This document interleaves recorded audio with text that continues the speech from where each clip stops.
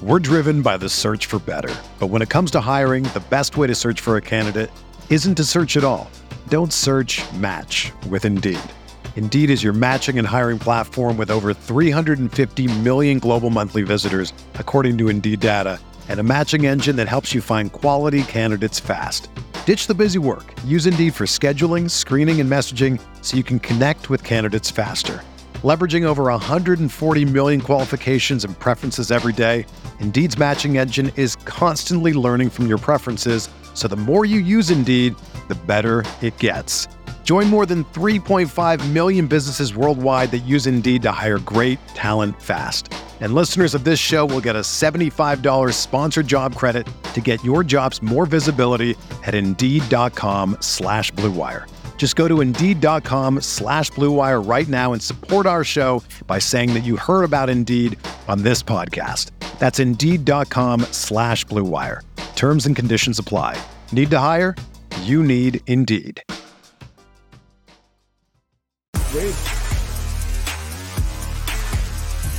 You are listening to KC Sports Network, the #1 podcast network for today's Kansas City sports fans. With former players from your favorite teams, informed perspectives, and former insiders, this is the place for you. You can find us wherever you listen to podcasts or on our YouTube channel, all over social media, or our morning newsletter, KCSN Daily, dedicated to your Kansas City Chiefs. KC Sports Network is proudly presented by Emprise Bank, your partner in possible.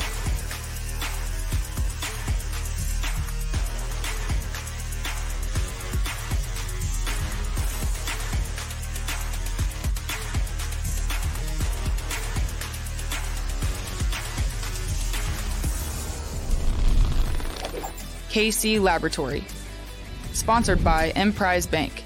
It's a live edition of the KC Laboratory presented by Emprise Bank. You can open an account with Emprise Bank in less than 5 minutes, and the savings just start there. Emprise is a trusted partner with a variety of products and services to help you achieve your goals. Don't be tethered to a brick building. Start a meaningful relationship with a bank that has your best in mind. We did that with the KCSN draft guide. It was a fantastic decision. I still stay in touch with people at Emprise all the time. So they're absolutely wonderful. Make sure, if you're looking for your banking needs, give them a call. They're my first call. And I tell you what, my first call, if I was in a bad situation, might be Maddie Lane. Find him on Twitter at Maddie_KCSN. What's up? I think you're in a lot of trouble if I'm your first call. Probably Craig. There's very few situations where I should be your first call if you're in trouble. And even those few, Craig is probably a better first call than me. So on that note, Craig, tell us, how would you bail Kent out of trouble? You don't even know what kind of trouble he's in. You just know Kent's in trouble. What's your first move? Oh, man. Well, I'm probably telling him that I'm also of no help. Call BJ. That's where I'm going to direct you. That's better than me, because all I would do is say, okay, I'm going to Amazon you some hair gel and things will be good. That's why you're better than me already. The hair emergency. Here's some free weights. Try and get yourself out of this with brute force. Usually works. Thanks. I want to know what kind of trouble I'm in. You're the one that doesn't said matter. it. That's the solution. Oh, that was everything I ever needed. Okay, so we have a game, and in typical fashion, Maddie's the one that came up with the game. So, Maddie, the floor is yours. Okay, well, this isn't a game that has winners and losers, so that's good, because we all know that Craig wins it, and then I'm not participating, so I can't win or lose, and Kent loses for sure. 100% loses. But there's no winners and losers this time, so we're saving Kent from losing at this game like he would every other game we ever play. This one, it's June, right? Like, it's still June. There's a long way until football starts. There's a long way until training camp starts. We're trying to buy some time. So, in honor of buying time, we're going to play a little buy, sell, and wait it out. And we're going to relate these to some Chiefs, off-season narratives. So, each person's come out with 3 player-driven narratives about this team. And the other 2 guys are going to buy, sell, and wait them out. And we're going to talk about why that's the route we're going this game. The rules may sound familiar for those of you over the age of 18. That's cool. For those of you who aren't, it's a brand new game that you can play with your friends at school. Buy, sell, or wait it out. Okay, you can only pick one of buy, sell, or wait for each narrative. So I will bring you the three narratives you will have to assign buy, you'll have to assign sell, and you'll have to assign wait to one of these. So here are my three narratives. We are going to go with Juan Thornhill as a surprise off-season standout. If you don't know, Adam Teicher wrote an article today. Shout out Adam Teicher. Every NFL team was supposed to assign. Every NFL team writer was supposed to assign someone as a surprise standout for the offseason. He went with Juan Thornhill as the surprise standout for the offseason. I will also go with Justin Watson making the team, the wide receiver, and I will also go with Jerick McKinnon making the team. So buy, sell, wait it out. Those three narratives. Craig, I would like you to start. I don't know why. You just okay. Well, thanks for that stat. Sweet lead in. Yeah, here's some free weights, buddy. Let's brute force our way out of that segue. I'm gonna go with our buddy Peter Schrager on this one. Peter Schrager cannot seem to shut up about Justin Watson right now. Like, seriously, like there's a lot of conversation happening about the Kansas City Chiefs wideouts.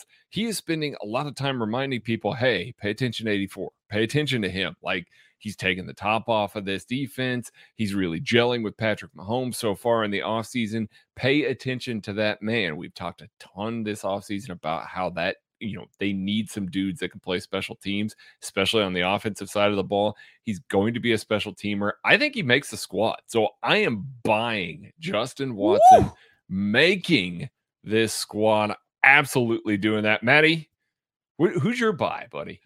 This sounds like a hard crypto buy-in about 3 years ago right now. So sit that softly. I'd be very rich right now if I would have told on time.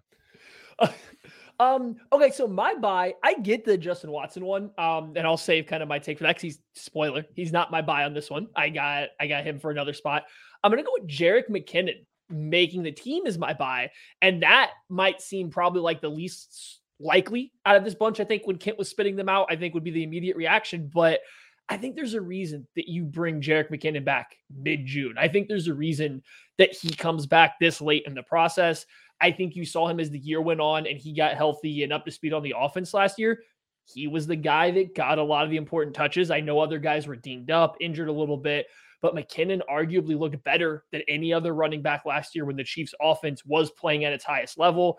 I just think that veteran level of leadership and the fact that he's the only proven pass protector and pass catcher of this entire running back group, I do think gives him a leg up. I think he's kind of locked in for one of the first three running back spots. I don't really see a way that you keep Gore or Pacheco and like a combo of Gore, Pacheco, Ronald Jones over him at this point in time. Like, I think he's kind of locked into that RB3 spot. I so badly want to buy what Adam Teicher is putting down. And I'll read what Teicher said. Thornhill is healthy perhaps for the first time since tearing his ACL in his rookie year in 2009. It was impressive during offseason workouts. The Chiefs will ask more of him now that Tyrann Mathieu is gone, and Thornhill said he will respond with an all-pro season. I'm committed to doing that, he said. I so badly want to buy the Juan Thornhill hype because I love Juan Thornhill. I can't do it. I'm actually going to go with Craig on this one too. I think Justin Watson's making the team. That's shifted a lot for me. And the reason it shifted a lot for me is because of the special teams value. This guy has shown, so kind of looking a little bit deeper, he has shown an ability and a willingness to play special teams. He has some special team snaps under his belt at prior stops. That's going to be his path to making the team. Am I overly excited about him in the prospects of him, playing a sizable role on offense? No, but I think that he's done enough to show obviously the hype is just palpable right now for a Justin Watson. So I'm hyping. I'm buying the hype on Justin Watson making the team. Real quick, I wanted to answer Grayson Jesper's question in the chat here. If Jerick McKinnon's a lock to make the roster, who is most likely to make the team after Ronald Jones or Isaiah Pacheco, aka Pacheeks? Both. My hot take is the Chiefs keep 4 running backs, 3 tight ends. Craig and I talked about this on 21 Questions last week. I think 3 tight ends. I think that makes more sense, and keeping 4 running backs. So I think 4 running backs make it. I think Ronald Jones is just kind of locked into that, or not Ronald Jones, but Jerick McKinnon is locked into that RB3 spot because of what he can do on third down. how are they keeping only 3 tight ends and 4? Like, what tight end are you getting rid of Noah Gray? Kent, you should listen to last week's 21 questions. My goodness. Yes, I guess we know how everything is working on the KCS inside of things. Kent's not listening to podcasts. Absolutely not. But yes, it was letting Noah Gray go from the concept of this. I think Fortson showed more than he did last year. So if you want the instant impact of a tight end, also a guy that provides maybe a little different skill set and is a better blocker, it's Fortson. The things that Noah Gray does right now, I think you can replicate with a combination of Kelsey, Juju Smith-Schuster, MVS, and even, any other running back you have can do a lot of the same insert stuff, whether it's fullbacks and other halfbacks. Like, I don't think Noah Gray does anything that other guys on the team can't do. So why keep a 4th tight end when he's going to be an equal blocker to a wide receiver that's already going to be on the team anyway? I mean, Jody Fortson's coming off an Achilles. I think the big caveat was if Jody Fortson is healthy. Like, that was what the caveat for that was. If they keep 4 running backs, I'm gonna be furious. They've done it before multiple times. Like this. Would you rather have fullback? Okay. I don't have an issue with it. I really don't have an issue with it. And I think since they've lost Kareem Hunt, who was the go-to bell cow RB1, Andy has thrown numbers at that position. And that's included adding guys throughout the year from the practice squad, like everywhere he's adding guys. Well, he's talked continuously about needing bodies there. I think if you have this opportunity to know you're going to have these 4 guys, I just think you go with it. All right. So I'm just going to go ahead and throw my sell out real quick because this is just flowing in the conversation. Sure. I'm selling Jerick McKinnon, and here's why. Hater. No, I got good receipts on Jerick McKinnon. I think Jerick McKinnon is going to get put on ice. I think the Chiefs have signed Jerick McKinnon. He has had a hard time finding an opportunity in the National Football League. It took until June for him to sign. He came back to Kansas City because no one else valued, he's either no one valued his player. No one thought he could hold up long enough. I don't think he can hold up long enough. So what I think the Chiefs are going to do is they're bringing him back. They're getting him involved. They're going to put him on the practice squad and they're going to put him on ice because he's already shown that no one's really particularly interested in keeping him around. And so they're going to hold on. They're going to hold him until they need him. It's break glass in case of emergency or at a certain point. I think Jerick McKinnon plays on this football team, but I don't think he's on the initial 53-man roster. I think at some point down the road. So that's why I'm selling Jerick McKinnon. I think he's a long-term play later in the year, but they have him on ice on the practice squad. That's my sell. Yeah. Is that your sell too, Craig? Yeah, that's also my sell, and for the exact same reason. Like I almost made him my wait and see just because that's the very definition of what Kent's talking about. But you're selling him making the initial 53, and then you're just keeping him around. You're not going to CJ Spiller him where he's on the roster, off the roster, on the roster, off the roster. I think that they could keep him there. I think that a guy like Isaiah Pacheco, I think preseason is going to be very telling with Isaiah Pacheco. Like if he comes out and he looks excellent, there's no way they can stash him, period. So I think in that scenario, now all of a sudden you got to look at Jerick McKinnon and say, it doesn't matter how good he looks. The NFL knows what they've got in Jerick McKinnon. They've kind of let him fall by the wayside, definitely a vetman type of guy. Maybe the Chiefs have a conversation with him and say, we're going to sell that, which means my wait and see is Juan Thornhill. Juan Thornhill is one of my very favorite players on this defense, both as a human being and as, the way that he plays the game of football when he's healthy. We haven't seen healthy Juan Thornhill since his rookie season, and we are very far removed from that now. This is the season that it needs to happen for him. This is what they're expecting. They let Tyrann Mathieu walk. He is the veteran presence in that room. He's the guy that's been there for Spags' defense. Spags has not necessarily trusted him in those scenarios, but time and time again, he has clawed his way back into the starting lineup. He's been the guy to play a bunch of snaps. Even if he didn't start that way in the season, he earned his playing time back. Sometimes it took a lot longer than the rest of us wanted it to be, but he did eventually earn it back. If he can recapture some of that explosiveness, some of that athleticism, you can see him back to that rookie season where he could be an excellent safety for this team. So that's it really is just a wait and see, because if he is healthy, my goodness, like he is going to be once again a guy that we're talking about. It's like, okay, well, you got to pay that guy because he's that good. He's young. Like you just got to do that, but you don't know what guy you're getting yet. In honor of defending my guy McKinnon, I'm going back to the chat to Grayson again. Why not wait and save Pacheeks for later in the year? Let a rookie get his feet wet by being on the practice squad, by not being the guy that you're having to rely on third downs. Ronald Jones is not playing third downs. He can't. Clyde Edwards-Helaire has not been trusted to play third downs. So all of a sudden you're putting a 7th-round rookie out there to protect Patrick Mahomes' blindside versus pressures or to catch passes on third downs when he gets the ball. I don't think so. I think you start the year with McKinnon. Maybe if worse comes to worse, you're saving Pacheco for later in the year. And I think people kind of forget this. Jerick McKinnon played 37% of the special team snaps last year, despite missing some time. Like, he was a special teams player. That's the only way I think you could edge him out of the team, was if he didn't do that. But the fact that he does, that's why I feel comfortable locking him, is because of the Pacheco, McKinnon, and then special team situation. I think Pacheco is the clear heir to that role. It's just, will it happen on week 1? Go ahead. I just real quick pushback. I think you're risking 4 years of Isaiah Pacheco on one season of Jerick McKinnon, who's always hurt. And so they risked him for 6.5 rounds. Fair. That's true. But if Jerick, I mean, this could be a moot point if Pacheco doesn't play well. And I think the thing I'm curious about is, like, I don't know how much. I feel like the McKinnon signing is more of just out of, like, it came of it. He finally is like, all right, I don't really have any other better options, rather than like something drastically changed, because there's been a very small sample size of anything for the Chiefs to evaluate. Maybe I don't think anything changed. I think the Chiefs had this say, hey, we want you back, but this is going to be the price. If you can get better, go get it. He couldn't, then that's kind of to your point. But I think the Chiefs always wanted him back if you look at how his usage went. But we can't spend this entire show just on your 3 guys. We got to move on. Before we get off of this, I just want to bring up this one thing. I'm out of here. Are we certain that they didn't get to OTAs, line up those running backs in the backfield, go, like Maddie's saying there, going, we don't have a pass protector we trust, and looking at the group and going, what we've said multiple times this offseason, why are we keeping both Clyde and Rojo?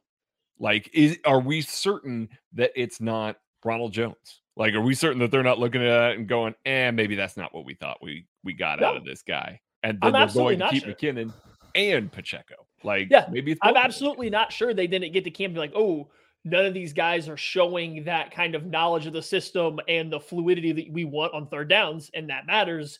Let's bring back a guy that we know already did.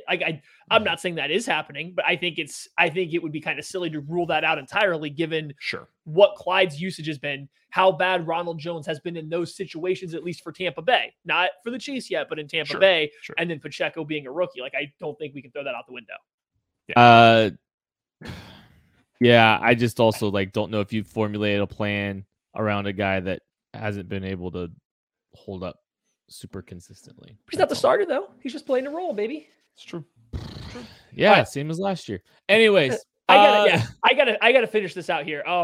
We were talking Juan Thornhill before we went back to McKinnon, the 17-minute Jerick McKinnon discussion.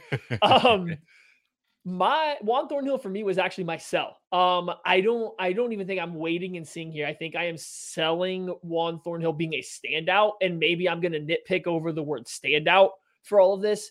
I think he could get closer back to his rookie year. I think Juan Thornhill in this system now, playing next to a Justin Reed, not playing next to Tyrann Mathieu, who is fantastic, but maybe didn't always allow Juan Thornhill to always be where he was at the best. I think his utilization could be a little better this year, especially with some of the corners they've brought in and the way the defense may be going. Hopefully he's more confident in his athletic ability. I'm hoping you get closer to that rookie year Juan Thornhill. But am I willing to go to standout yet? I don't think so. I think at this point in time, I'm hoping for solid. I'm hoping for maybe solid plus. And I think that falls short to me of what I think of when I hear standout. Like, a solid plus safety in this league doesn't get talked about, because that's just not a position where solid plus gets talked about. Standout says that's something that everyone's talking about. I would be a little surprised if Juan Thornhill hit that level in training camp, especially, but even as the year went on. All right, next narrative, I think. I think we cleared everything up on that. Yeah. Y'all ready for me?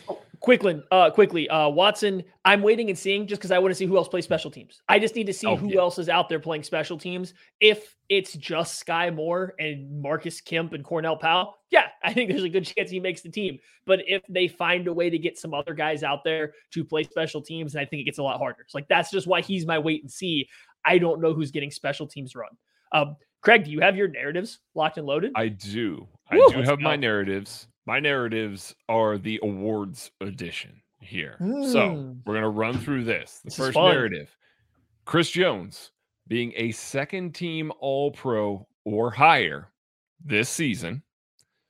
Marquez Valdes-Scantling making the Pro Bowl, or George Karlaftis winning the Chiefs' Mac Lee Hill Award for the best rookie this season. Maddie, my friend, I believe that makes you up first. This is an easy buy for me, actually. And it's not because I think it's locked in. It's just, it's the one I feel by far the most confident in. George Karlaftis, the Mac Lee Hill Award winner. I think he's the type of guy that wins that award. I think you're going to get 150% effort every single practice. We've already heard about how he's going too hard during some of these OTA drills and stuff like that during these camps. I think he's the kind of guy that if you're going to vote an award like this, he's maximizing every single minute, every single second of every single team allowed activity they have. That whether that translates onto the field the same way or not, I don't think matters. I just think when they go to vote on stuff like this, as long as he's a competent player, that off-field work ethic and stuff like that is going to completely overweigh him into this award. I would love to really think there's someone else like Karlaftis has such an easy path to getting on the field and being just available. Like, I don't see how he's any worse than Mike Dano right now is slotted as his competition to be a starter. So I don't see how he could be worse than that. I think there's gonna be a lot of playing time, that effort, that character. I think he's an easy lock for this award if I was betting. Copy, paste, send for me on that in a lot of different ways. And I think, even I don't know, it's not entirely about George Karlaftis. I think if you look at just kind of the totality of the roster as well, Sky Moore, really good player. I just think opportunity is going to be difficult for him because there's a log jam. There's just a lot of guys in similar boats as him at the receiver position. So I think that's got to be taken into consideration. Brian Cook, I don't know if that's going to be. I mean, we just got done talking about Juan Thornhill too. Opportunity there. Leo Chenal. I think he's gonna be a sub player, and then I'd be stunned if any of the day 3 guys get it. So yeah, I think George Karlaftis is, and Trent McDuffie. Look, I think he could, but I think George Karlaftis is the guy that's gonna. I think that George Karlaftis is the guy that's gonna be getting the most opportunities, most production in year 1. I will say this: last year, Nick Bolton won the Mac Lee Hill Award over Creed Humphrey, who some people thought should have been nominated for the All-Pro, had all sorts of accolades. Nick Bolton was the guy who won it last year. So I am actually going to stash that one for one of my later picks. I'm buying Marquez Valdes-Scantling making the Pro Bowl. Wow. I think that the Chiefs are still going to need that vertical element, as we know.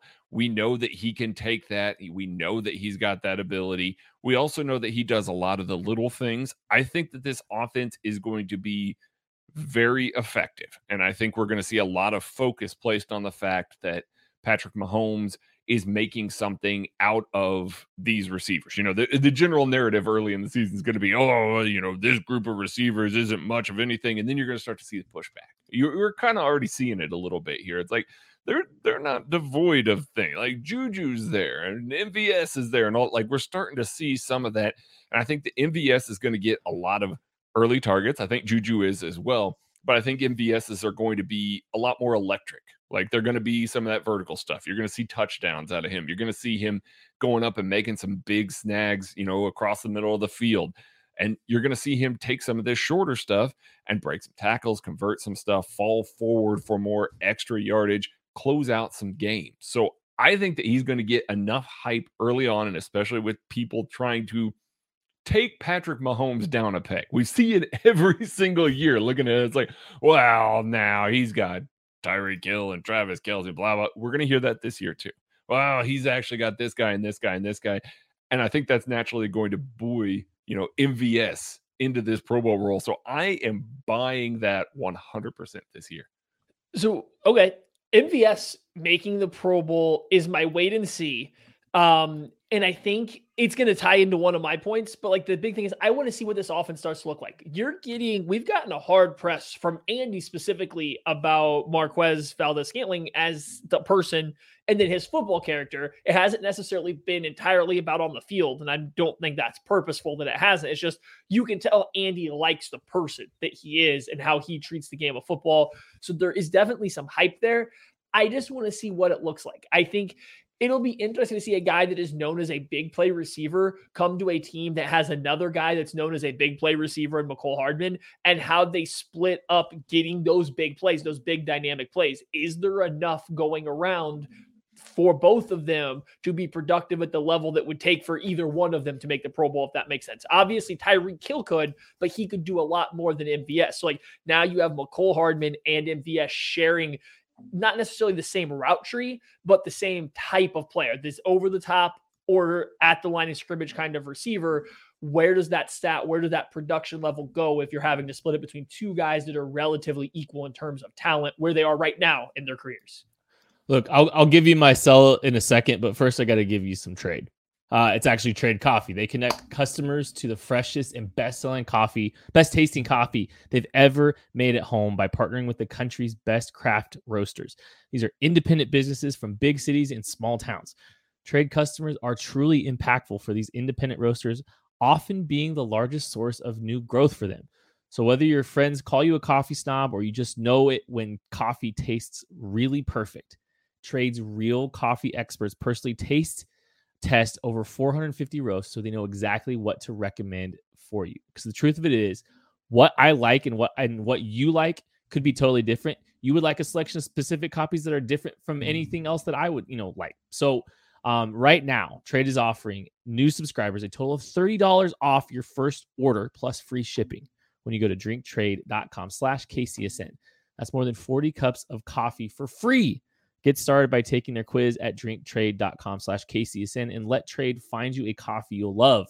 That's drinktrade.com/KCSN for $30 off. You will not regret it. I promise you. We're driven by the search for better. But when it comes to hiring, the best way to search for a candidate isn't to search at all. Don't search, match with Indeed. Indeed is your matching and hiring platform with over 350 million global monthly visitors, according to Indeed data, and a matching engine that helps you find quality candidates fast. Ditch the busy work. Use Indeed for scheduling, screening, and messaging so you can connect with candidates faster. Leveraging over 140 million qualifications and preferences every day, Indeed's matching engine is constantly learning from your preferences, so the more you use Indeed, the better it gets. Join more than 3.5 million businesses worldwide that use Indeed to hire great talent fast. And listeners of this show will get a $75 sponsored job credit to get your jobs more visibility at Indeed.com/Blue Wire. Just go to Indeed.com/Blue Wire right now and support our show by saying that you heard about Indeed on this podcast. That's Indeed.com/Blue Wire. Terms and conditions apply. Need to hire? You need Indeed. Hey, it's Kaylee Cuoco for Priceline. Ready to go to your happy place for a happy price? Well, why didn't you say so? Just download the Priceline app right now and save up to 60% on hotels. So whether it's Cousin Kevin's Kazoo Concert in Kansas City, go Kevin, or Becky's Bachelorette Bash in Bermuda, you never have to miss a trip ever again. So download the Priceline app today. Your savings are waiting. Go to your happy place for a happy price. Go to your happy price, Priceline. My sell is MVS in this Pro Bowl. I just don't think that there's enough opportunity for him to earn, a Pro Bowl accolade. I mean, I'm looking at the wide receivers. I mean, we got Tyreek Hill, Hunter Renfrow, Stephon Diggs, Deontay Johnson. I don't think even from a popularity perspective, Deontay Johnson a little bit iffy, but I'm guessing Deontay Johnson was a late add to that receiving group. He was probably an alternate. MVS's only hope is sneaking in as an alternate because I just don't think the volume is going to be there. I don't think the popularity is going to be there either. He he's always been a very high variance type guy, and I think he's going to continue to be a relatively high variance guy. Maybe it kind of evens out a little bit week over week, but there's still so many targets that are going to go to a guy like Travis Kelce. Like, he's never going to be the primary option. I know the ball's getting spread around, but that's also a negative for MVS too. I think that's the downside. You're taking same thing we're talking about with Sky Moore and his ability to crack the Mackley Hill Award winner. Like, opportunity's got to present itself, and I just don't see anyone really just grabbing the bull by the horns and separating themselves in the receiver group, especially because Travis Kelce's still there and he's always going to be a primary target. Yeah. I mean, I get it. I just have a lot more faith in Mahomes. He came at a ton of praise from defense all that. Guy. So, I mean, listen, the guy that I'm selling here is Karlaftis, actually. And I think that George Karlaftis is going to have a fantastic year. I think that we're going to be looking back at that pick and going, man, that really worked out that the Chiefs were able to get him, or they got him. But that Mackley Hill Award pick has almost always gone to the player selected first. Went to Nick Bolton over Creed Humphrey. It went to McCole Hardman over Juan Thornhill. Like we have seen this time and time again. It went to Clyde Edwards-Helaire. It doesn't seem to matter who it is. It's about the guy that's selected first. And I think that Trent McDuffie is going to be very good in Steve Spagnuolo's scheme. I think you're going to see a lot of positives from him all season long. If he comes down with 3, 4, 5 picks, 5 would be outstanding, but 3 or 4 picks on the season, I think all of a sudden he's almost a shoo-in because he's the guy that was taken first. He was the guy that they moved up for. He's certainly wired the right way as well. I mean, it's, all the things that Maddie said about Karlaftis are absolutely true. They also go for Trent McDuffie. He's still a hard worker. He's still a guy that's going to be there and is going to really endear himself to the coaches and the players as well. I just see him performing enough to where they're going to look at him and go, hey, he might be our best corner, whereas George Karlaftis might be our second or third best pass rusher along that defensive line, which is still good, but that might give him the nod on the Mackley Hill Award. You know who else won the award? Andrew Wiley. Not That's true. The Chiefs' first draft pick. So I think this is a good. What year was that? Yeah, that was 2018. I don't know that we need to talk about that. Okay, it's a little bit relevant, just a little bit. Okay, so this is an so much to choose from that year. We have not talked about Chris Jones yet, and that means both of you were waiting to see. My pushback: what's there to wait and see? There's nothing to wait and see. You're either buying or selling. Nothing's going to be new or different for him that you were going to be able to wait and see on. He's either going to be a second team All-Pro or not. I don't know what we're waiting to see with him. I think you have to choose buy or you have to choose sell. He's the one of these 3 options that I quite simply don't see how you can do that. So for that reason, I sold Chris Jones being to that point because I just don't know what I'm waiting to see. I think he's going to play at the same level he always has. The issue he's going to run into this year, there's nobody else to take focus off of him. Nobody. Everyone knows Frank Clark is not the same guy. It's no longer going to be Chris Jones and Frank Clark. It's just Chris Jones and guys. Just guys. So he's going to get all of the attention. Is he going to all of a sudden start stepping up and overtaking all that? I think we're kind of past the point of mystery with him. So what are you guys waiting to see with him to believe if you want to buy into this or not buy into this? I look at this as almost, this is kind of like a contract year for me with him. Because I think this is such a crucial year for his, if he wants to get another sizable contract.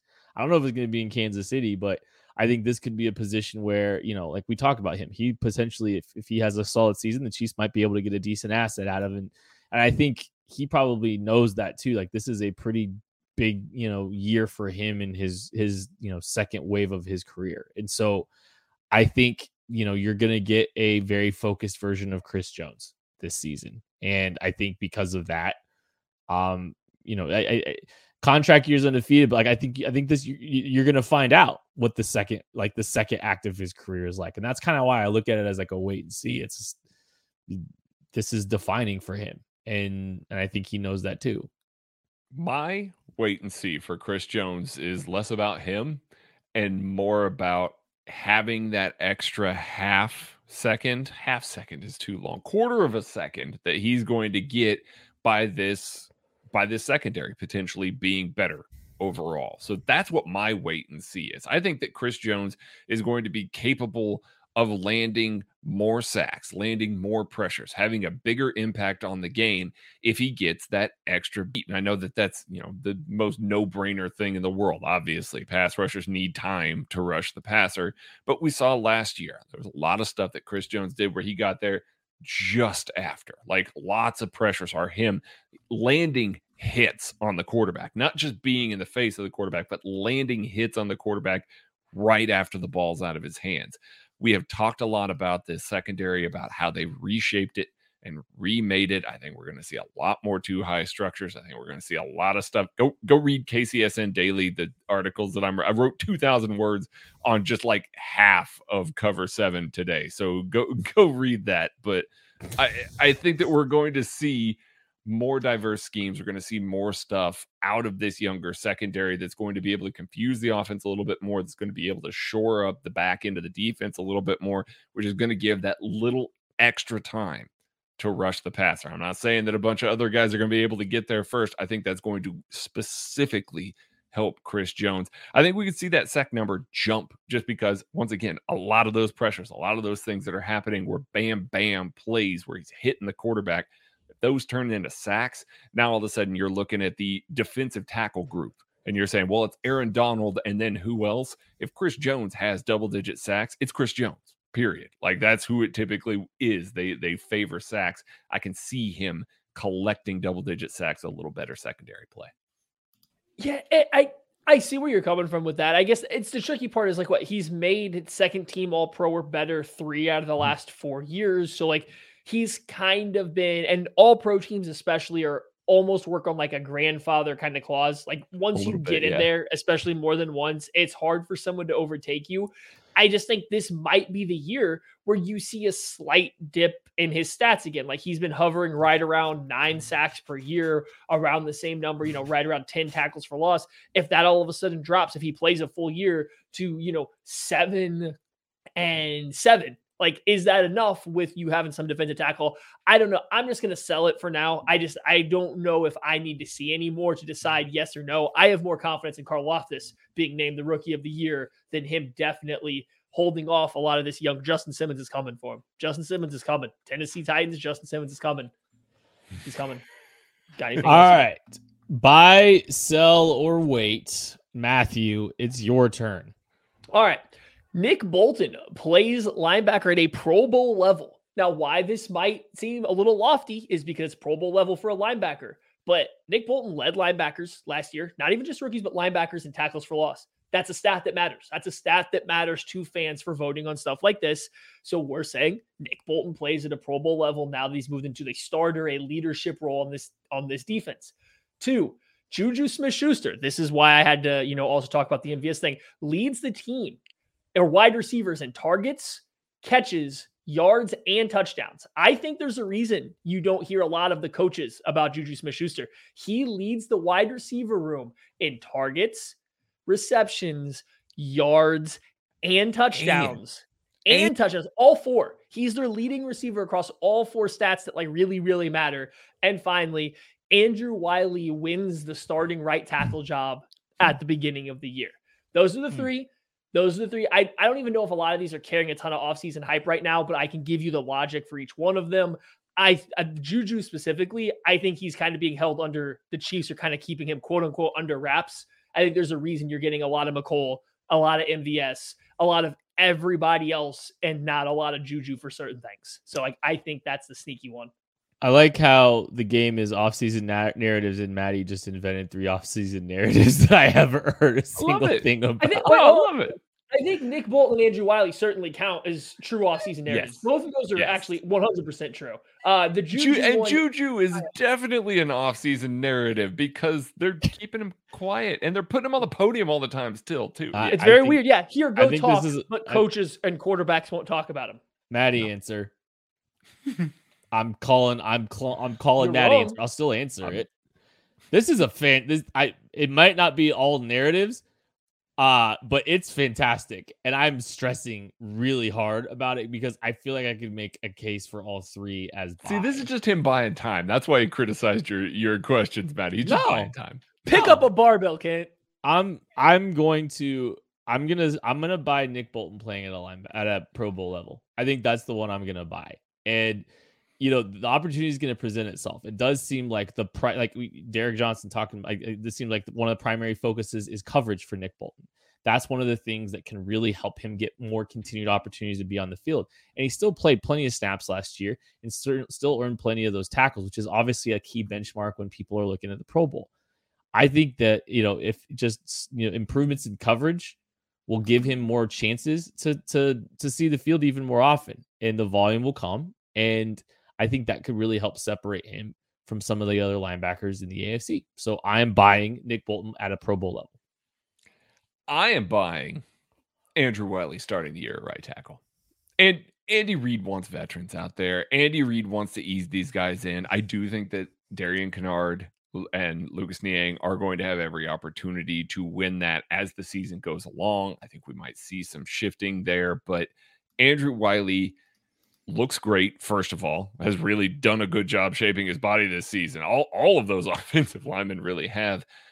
I think they're keeping him around for the sole reason that they know that he can play lots of spots on that offensive line, and that if somebody comes in and they replace him, Darian Kennard comes in there, wins that job, Andrew Wiley's still going to stay ready. Like, he's been here before. He knows the drill. And so I think that they'll do that just to keep Mahomes, comfortable, especially easing into a whole bunch of new offensive weapons and everything like that, and potentially some new scheme and everything. So Andrew Wiley makes sense because he's been there. He understands the cadence. He knows what's going on. Ease the rookie into the role eventually here, knowing full well he's a day 3 guy. You're just going to kind of bring him along slowly and then see what you got a little bit later in the year. All right. So I think that means we're all buying different things. I'm buying Juju Smith-Schuster leads the team in all those categories. The only one I think that's even up for grabs is yards. That's the only one that I think is even up for grabs. Out of this wide receiver. Really? I'm surprised if I removed yards, you guys wouldn't be jumping on buying that, actually. I do not see, without yards, how it's even a question. That's why I specifically put it in there. I'm still going to take him. I still think there's going to be enough targets, enough receptions, enough after the catch, enough of the offense will funnel through him as the very clear number 2 option for this passing game that he will put up more yards than the board dynamic players. I talked about it a little bit with MVS for being my guy for, not buying him making the Pro Bowl. I think a lot of those dynamic plays are going to be split between Hardman, MVS, and Sky Moore. I think a lot of that stuff is going to be shared around those guys in the deep stuff. So I might not be shocked if you don't have one of these vertical, field stretchers going for 900 yards, going for even, that close to 1,000 yards, because all of them are going to get some of those vertical opportunities. Whereas Juju's the very clear cut, best, big, physical, underneath to intermediate receiver of the bunch. He's heads and tails above everybody else. I just think that he's going to have the most opportunities to get those yards because he's going to have the most targets, bar none, the most receptions, probably having better hands than the majority of the other guys besides Sky Moore that are proven. And he's been really good in the red zone throughout his career. So I feel pretty confident about taking that one. The only thing that makes me slightly timid was the yards, but the more I thought about it, I think his area where he operates is the least contested of all other opportunities. I think for me, it's tricky to call for the clean sweep. If you had said, I think touchdowns is a little fickle too. I think that's the one I was the most. Who's challenging him? MVS. I think MVS has got a shot for it. And we'll see what kind of we'll just see what kind of touchdown production they get out of the wide receiver group too. If it's gonna be as spread out as you think, you still got Travis Kelce there, you still got the backs. I think the touchdown production could be fickle enough. And honestly, I think Juju Smith's probably not a threat to score big explosive plays. It's going to have to be red zone touchdowns. I think that's too fickle of a statistic for me to be all in on. And I don't know if even year over year, I'm looking at his stats. I know he had 0 last year. He's broke 9. He's broke 8 once in his career. He had 0, 7, 3, 9, and 9. So he did have a lot of early production from a touchdown perspective, but really hasn't since. Been pretty fickle.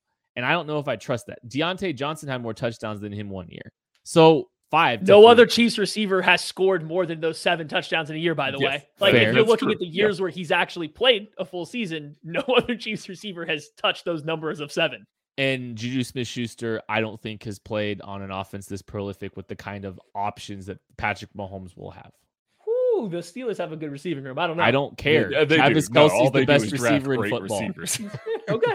Travis Kelce's the best receiver in football. Are you selling that one or waiting to see? I'm selling it. Okay. Buy. Too many. There's too many numbers. Juju. That's too many numbers across the board to be buying. Like, that's just that's a big That parlay is a right lot. there. I wonder what the parlay would be on that. Oh, we should go find out. Well, I kind of want to throw some money on that now. Yeah, me too. I'm selling that one as well. I think he's a lock for targets and receptions. To be clear, I think he's an absolute lock to lead the receivers in targets and receptions. The yards, for the same reason that Maddie talked about, the touchdown element of that. When have we seen Andy Reid really utilize like that sort of big body post up, intermediate stuff in the red zone? Like, and part of that may be that he hasn't felt comfortable doing that. Like, even with Travis Kelce, there's a lot of times that we're like, hey, give that man the ball in the red zone, please. And they refuse to do that. It tends to be a lot more gimmick. I can see McCole Hardman in the red zone getting just as many touchdowns as Juju Smith-Schuster in this offense, just because I know how they're going to use McCole Hardman in the red zone. So I can see him getting some of those and contending for those red zone ones. And so then I'm with, Kent here, where I don't see the explosive plays out of him. Now, I can definitely see targets and receptions. I'm actually more comfortable with yards than I am, with, the touchdowns there.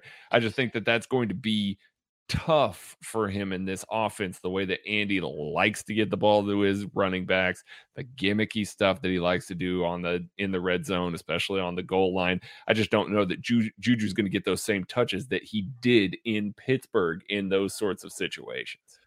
My counterpoint is his red zone success is a lot on gimmicky stuff or yards after, like run after the catch and out of the slot, like the areas where Tyreek Hill was used in the red zone. Like, that would be my only counter to that. Is I think Juju fits some of those better than maybe McCole, like when you're talking about not into rounds. But short area stuff, if you're throwing a guy behind the line of scrimmage in the red zone, that's fair. I mean, right. Juju is tough out there. Throw him on the little skate route, sure. The little Arena League skate route where you motion him underneath the guy and then throw that little dart down, let him dive. I mean, there's some stuff they can definitely. The Josh Gordon touchdown. That's what talking about. The Josh Gordon touchdown. That's what they ran on that. Yeah. I get it. I went with all 4 because I had to make it a little bit harder. Yeah. I was intrigued though that it was the touchdowns that got a little pushback, because I look at this receiving group and like, I think that one I feel decently comfortable with compared to the yards. So you guys both sold Juju Smith-Schuster. You guys bought different things. My sell on this one, I think it's going to be Nick Bolton plays at the Pro Bowl level. And that's only because of the way how voting works. I'm kind of Maddie answering my own question. It's unfair. Shocked. I know, but there's a reason. I have to wait and see on Andrew Wiley, right? That has to be my wait and see, because I got to see some stuff. So my selling is Nick Bolton at a Pro Bowl level, because Darius Leonard's locked into a Pro Bowl vote. Very similar to how I said all pro, you get grandfathered in. Pro Bowl's even worse. Fans only remember what fans want to remember. Darius Leonard's locked in. Are you really going to get more than one more inside linebacker out of the AFC? And you're starting to get a crowded position now. He's got to beat out all these young, other athletic guys that are getting a lot of pub. Like Tremaine Edmonds missed it last year, but he made it the 2 years prior. Is Nick Bolton going to be so much better than Edmonds, who has more name value because he's been in the league? People know who he is because he had a big draft story. I think it's going to be hard for him. And then you have some young guys. I think it's going to be hard for him to make specifically the Pro Bowl the way it works. That's the only reason I think I'm going to have to sell it. Whether or not he plays to where he should or should not go as good as the guy makes it, that's going to be a lot more subjective, and I think he'll be close. It's just when you start to think about the other linebackers, I know it's not split AFC, NFC anymore, but they seem to still probably pretty much do 2 and 2, it seems like, unless it's very clear. I think it's going to be hard for him to kind of make it, and then you have to worry about outside linebackers leaking in, like Micah Parsons making it as an inside linebacker last year. Like, it gets tricky to start to, figure out Pro Bowl voting, I think, especially this far out. Well, I think that makes the wait and see for me, Andrew Wiley. And I think you can make, I think you could make a really, really strong case that it's a buy. I will say the one counteract that I heard to Craig's point earlier. I mean, the Chiefs started 2 rookies last year. They did. They essentially started 3 on the same side. I mean, if we want to count Lucas Niang too, they, and so that's the only feedback I have. But at the same time, I really like Darian Kinnard. I think he winds up starting at some point in the year. I don't think anybody's supplanting Andrew Wiley because he played admirably. He played well enough that if you start Andrew Wiley that week, you've got your same exact 5 offensive line from the previous year. From the end of the previous year rolling into the next season. That continuity is extremely valuable. That helps you get off hot. Maybe there's one carryover, one position that you don't carry over, but I wait and see on Andrew Wiley, but I think you could even make a really strong case that it's a buy. My wait and see is Nick Bolton, and it's got less to do with Nick Bolton than it does with the rest of the defense gelling. I can see Nick Bolton playing really well. DJ talked about how, he is ahead of where DJ was at this point in his career mentally. Like, he's got it figured out and he knows what he's doing. He knows how to operate the green dot. Go back and listen to that podcast. It's great to listen to him talk about the things that you have to be on top of as the Mike linebacker, as the green dot. And he says Nick Bolton is ready for that. So that's going to be good because he's going to walk into a room that has to happen. He has to be the loudest voice, and he is ready for that. But the counterpoint to that is if the defense starts slow, as Steve Spagnuolo defenses have with veteran groups, not let alone, brand new style, players here.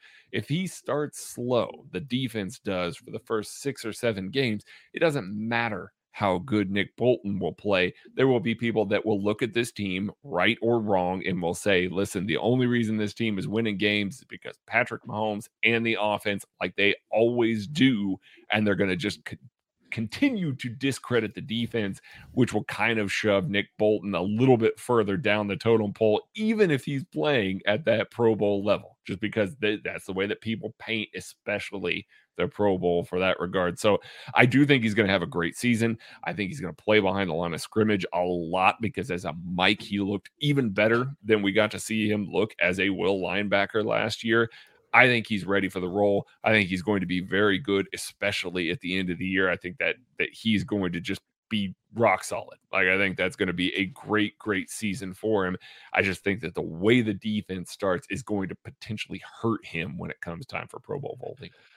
And I get that. I think waiting to see based on just how's the Chiefs defense going to play matters, because I think we are a little bit past the point to where you can just collect the second most tackles in the NFL on a bad defense and make the Pro Bowl. I think fans or the ability to get more advanced stats have shown up and have taken that away. So if the Chiefs defense isn't good, despite him putting up great numbers, if they're one of the worst 5 defenses in the NFL, I don't know if that equates to a Pro Bowl vote anymore, just based purely on the statistics like it did 5, 6, 7 years ago. Like, I think that's a pretty good wait and see. My wait and see, like Candace Wiley, I think the Chiefs want it to be Lucas Niang. If he's healthy, I think he gets every single opportunity to lose that job. I think it's his to lose if healthy. Let's say he's not healthy. I still want to see at camp who looks better between Andrew Wiley, Darian Kinnard, and then whatever Lucas Niang is bringing. Like, the Chiefs, I think it's Lucas Niang's to lose, but I also think they've done a pretty good job of playing the best 5. It was obvious last year Creed Humphrey won the starting job before they even got to training camp. It was very clear that Trey Smith was their best right guard one day into training camp. And guess who won the job by like the end of the first, week of training camp? Trey Smith. They will put their best 5 guys out there. It'll be interesting. It'll be worth noting who's the first left tackle to play if Orlando Brown isn't there, or who's the left tackle when they go to their second team. Who's getting those cross reps? Who's starting? Like, who looks the best? Whoever looks the best come, the last week of training camp at right tackle, I would place my money on being the starter. And I think offensive line is one of those few positions where you kind of can get a pretty good idea in camp who does look the best. Those guys do enough pass protection drills, which is what's going to matter. They do enough stuff there to where you can kind of figure out who you think looks the best. So I kind of got to wait for that right tackle spot. I do need to wait. If I were to bet, though, it would be Wiley. I would place my bet on Andrew Wiley right now. So like you guys said, very close to a buy, or like Craig did, he bought it. I got to see what Lucas Niang's health looks like and then what Kennard looks like at this level before I'm willing to go all in. All right, that's going to do it for the KC Laboratory. Thank you so much for listening. Thank you to Maddie for coming up with this wonderful game. It was a lot of fun. We turned that into 51 minutes. We turned 3 rounds of that into 51 minutes of content. That is the least surprising. I'm buying that fact. Buy a kettlebell. We'll catch you later.